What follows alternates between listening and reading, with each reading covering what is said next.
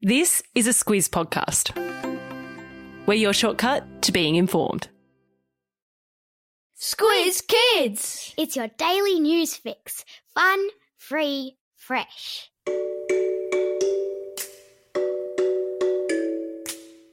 Good morning and welcome to Squiz Kids Today, your fresh take on what's happening in the world around you. I'm Bryce Corbett. It's Thursday, March 10. In Squiz Kids Today, national emergency declared. No more Big Macs in Russia. Aussie cricketers undefeated and meet the guinea pig lawnmowers. That's what's making news, kid style. The Lowdown.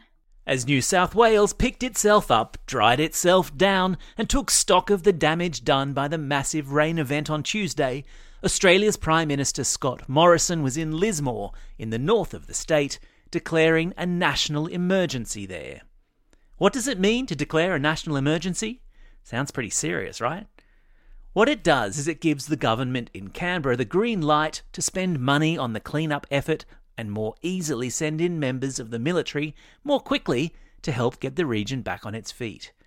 National emergencies have been declared in both New South Wales and Queensland, and an aid package worth $91 million for things like emergency accommodation, food, and mental health programs for those traumatised by the experience of losing their homes or business. Traumatised means to be affected in a negative way after going through an especially difficult or disturbing experience, like the floods.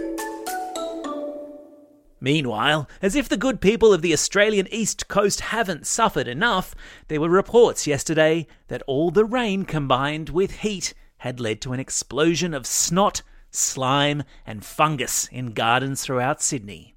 A slime mould that apparently resembles dog vomit, a blue-green algae known as snot, and a kind of fungus called stinkhorn were all having a wonderful time in the wet conditions, taking over gardens and lawns throughout the city.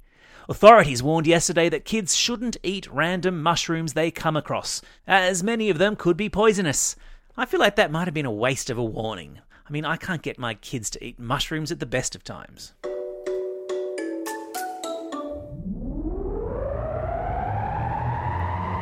Spin the globe. Each day we give the world globe a spin and find a news story from wherever it stops.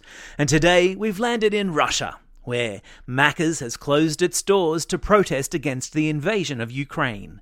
McDonald's has about 850 restaurants in Russia, serving Big Macs and McFlurries to Russians in the same way they do to hungry Aussies here in Australia.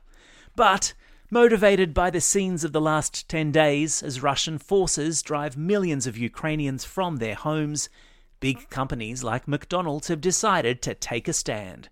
Starbucks and Coca-Cola have also closed down their businesses in Russia, and Netflix has pressed pause on providing its streaming service to the country. Now, is a lack of a McChicken or temporary suspension of Netflix going to make Russian President Vladimir Putin change his mind and withdraw his troops from the Ukraine? Probably not, but it's what's called a symbolic gesture, meant to send a message to Russians that big companies like theirs don't approve of their leaders' behaviour. Sport time. The historic first international cricket match that Australia has played in Pakistan in 24 years has ended, and commentators, players and fans have all said that it was a complete snooze fest. Only 14 wickets fell over the 5 full days of cricket, thanks to a pitch that was described as being like a road.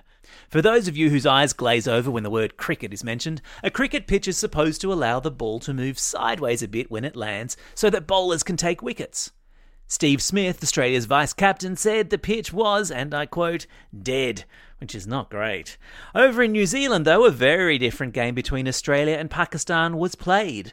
Australia's women cricketers won their World Cup match by 7 wickets and are unbeaten in the tournament so far.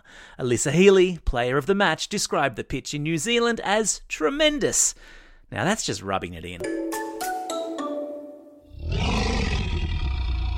Animal Kingdom. Hands up who's got a guinea pig as a pet. My Rosie keeps hassling me for a guinea pig, but I'm worried Louie the Wonder Dog would eat it. If you're a guinea pig owner, perhaps you know that they love eating grass, which is why a farmer in Cairns in far north Queensland has decided to add a herd of guinea pigs to his property to do the lawn mowing for him. Since adding 50 guinea pigs to his farm, farmer John from Matilda, west of Cairns, has watched on happily as his little troop of helpers mow the lawn for him on a weekly basis, munching their way through large swathes of his property. He's built special fences to keep them in and what he calls a guinea pig motel, which is a wooden pallet with a corrugated iron roof for them to sleep in. And he says they are the best farm hands he has ever had. Genius. Did you know that just like their larger pig cousins, male guinea pigs are called boars and female guinea pigs are called sows? Further proving that even at my age, you learn something new every day. Time for the quiz. This is the part of the podcast where you get to test how well you've been listening. Question number 1. What sort of animals has a farmer in far north Queensland been using to mow his lawn? That's right, they're guinea pigs. Question number 2. Which popular fast food restaurant has shut its doors in Russia? You got it, it's McDonald's. Question number 3. In which country have the Australian men's cricket team been playing on a dead pitch? Yeah, that's right, it's Pakistan.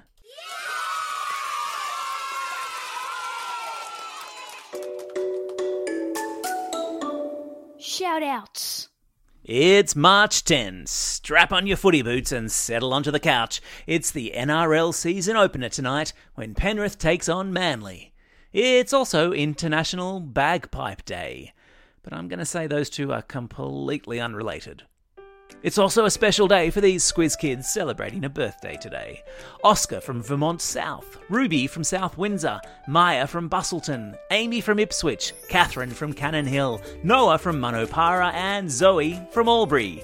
And classroom shout-outs today go to Class 5T at St. Joseph's Catholic Primary School in Chinchilla, Class 5-6AB at Mount Carmel School in Yass, and Class 6H and Ms. Booth at St. Paul's Catholic Primary School in Camden. Lastly, it's a special shout-out to Mount St. Patrick's Primary School in Murwillumbah, who have closed their school due to the devastating floods in northern New South Wales. All the students are at home, homeschooling, and can't wait to get back to school. We're thinking of you guys and sending lots of best wishes to you all, especially Charlotte and Eliza, who sent in some amazing photographs. Don't forget, if you've got a birthday coming up and you'll want a shout-out, or if you're after a classroom shout-out, drop us a line at squizkids@thesquiz.com.au. Well, that's all we have time for. Thanks for listening to Squiz Kids today. We'll be back again tomorrow. In the meantime, get out there and have a most excellent day. Over and out.